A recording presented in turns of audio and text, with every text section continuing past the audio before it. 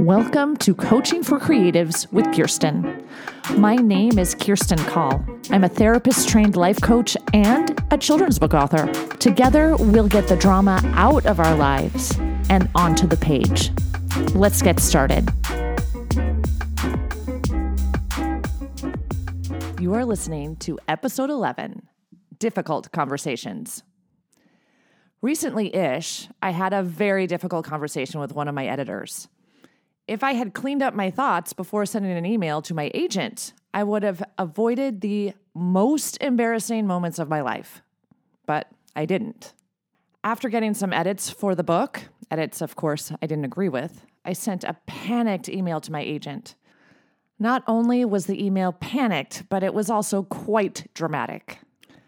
After I took a few breaths, I wrote a calm and collected email to the editor where I said, "Can we please set up a meeting to talk about the edits?" Unfortunately, that calm and collected email had my panicked email to my agent nested beneath. When my editor saw that email, she responded as any human being or editor who has been criticized might respond. My stomach dropped to my knees. I thought I might vomit.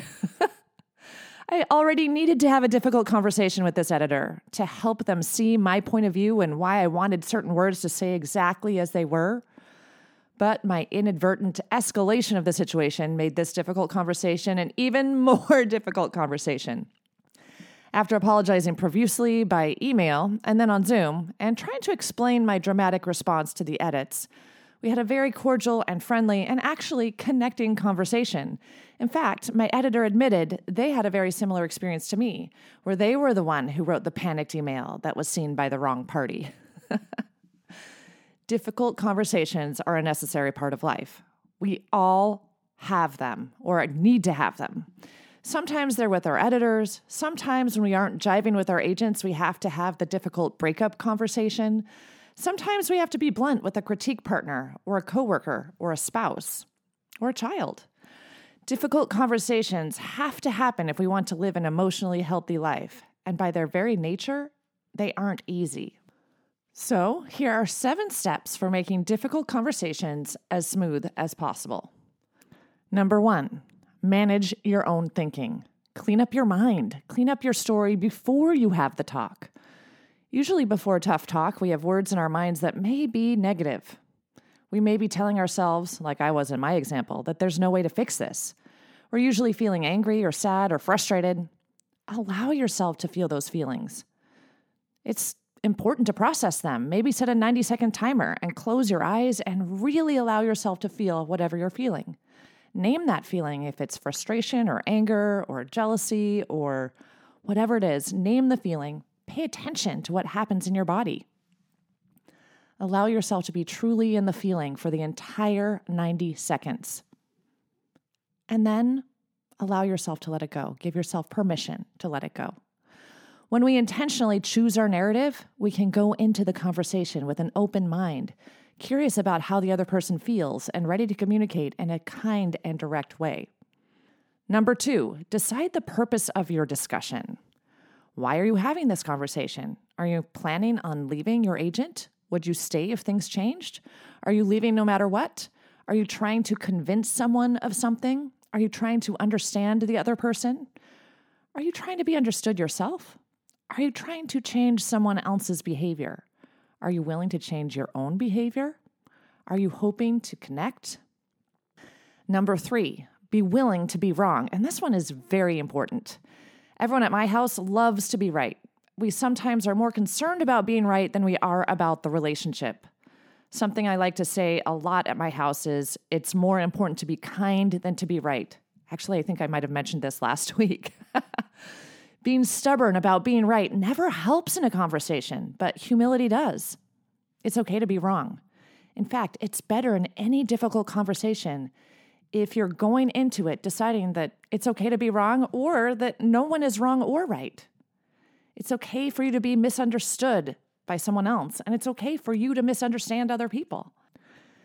Going into a difficult conversation with humility makes a huge difference. I did this in my conversation with my editor. Let's face it, I was forced to be humble. My humility helped as we navigated the conversation about the book edits. And probably because I was humble, I was able to persuade my editor to see things my way and keep certain words exactly the way I wanted them. Number 4, start the conversation with vulnerability. When we admit something is hard, it's easier for someone else to listen. Maybe say something like, I have something to talk to you about. It might be hard for you to hear, and it's also really hard for me to say. Share your experience in an authentic and open way, expressing how you feel, not how the other person has wronged you. Number 5, listen to the other person. Be genuinely curious. When you really want to understand someone else, they can feel it. What they say may trigger defensiveness. If you feel defensive, then something inside you agrees with them a little. If you aren't triggered, it's because you know what they are saying isn't true. I recently heard an interview of Dolly Parton where she said blonde jokes don't bother her at all. Because first of all, she knows she's not dumb. And she also knows she's not blonde. It's like someone saying, I hate your straight hair. That wouldn't hurt me at all because my hair is curly. Whether you agree with the other person or not, listen to the other person. Look them in the eyes. This leads to number 6, which is very similar but a little bit different. Let the other person know that you hear them. It's not enough to just listen. Make it clear that you're hearing what the other person says. Maybe even say, I hear you, even if you don't agree. And if you do agree a little, you can say, I can see where you're coming from.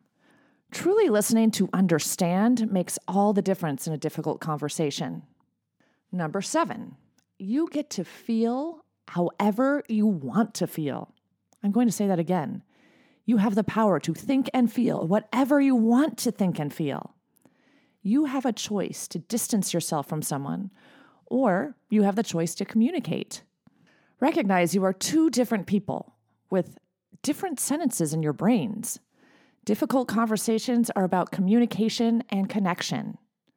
Difficult conversations are worth it. Relationships are worth it. Connection is worth it. And you are worth it. Be dauntless in your difficult conversations. Until next time, keep smiling. If you like what you've heard, check out my Get Yourself Unstuck program. Go to KirstenCall.com. That's KirstineCall.com and schedule a free consultation today. Coaching for Creatives is produced by Kirsten Call. Music and audio engineering by James Call.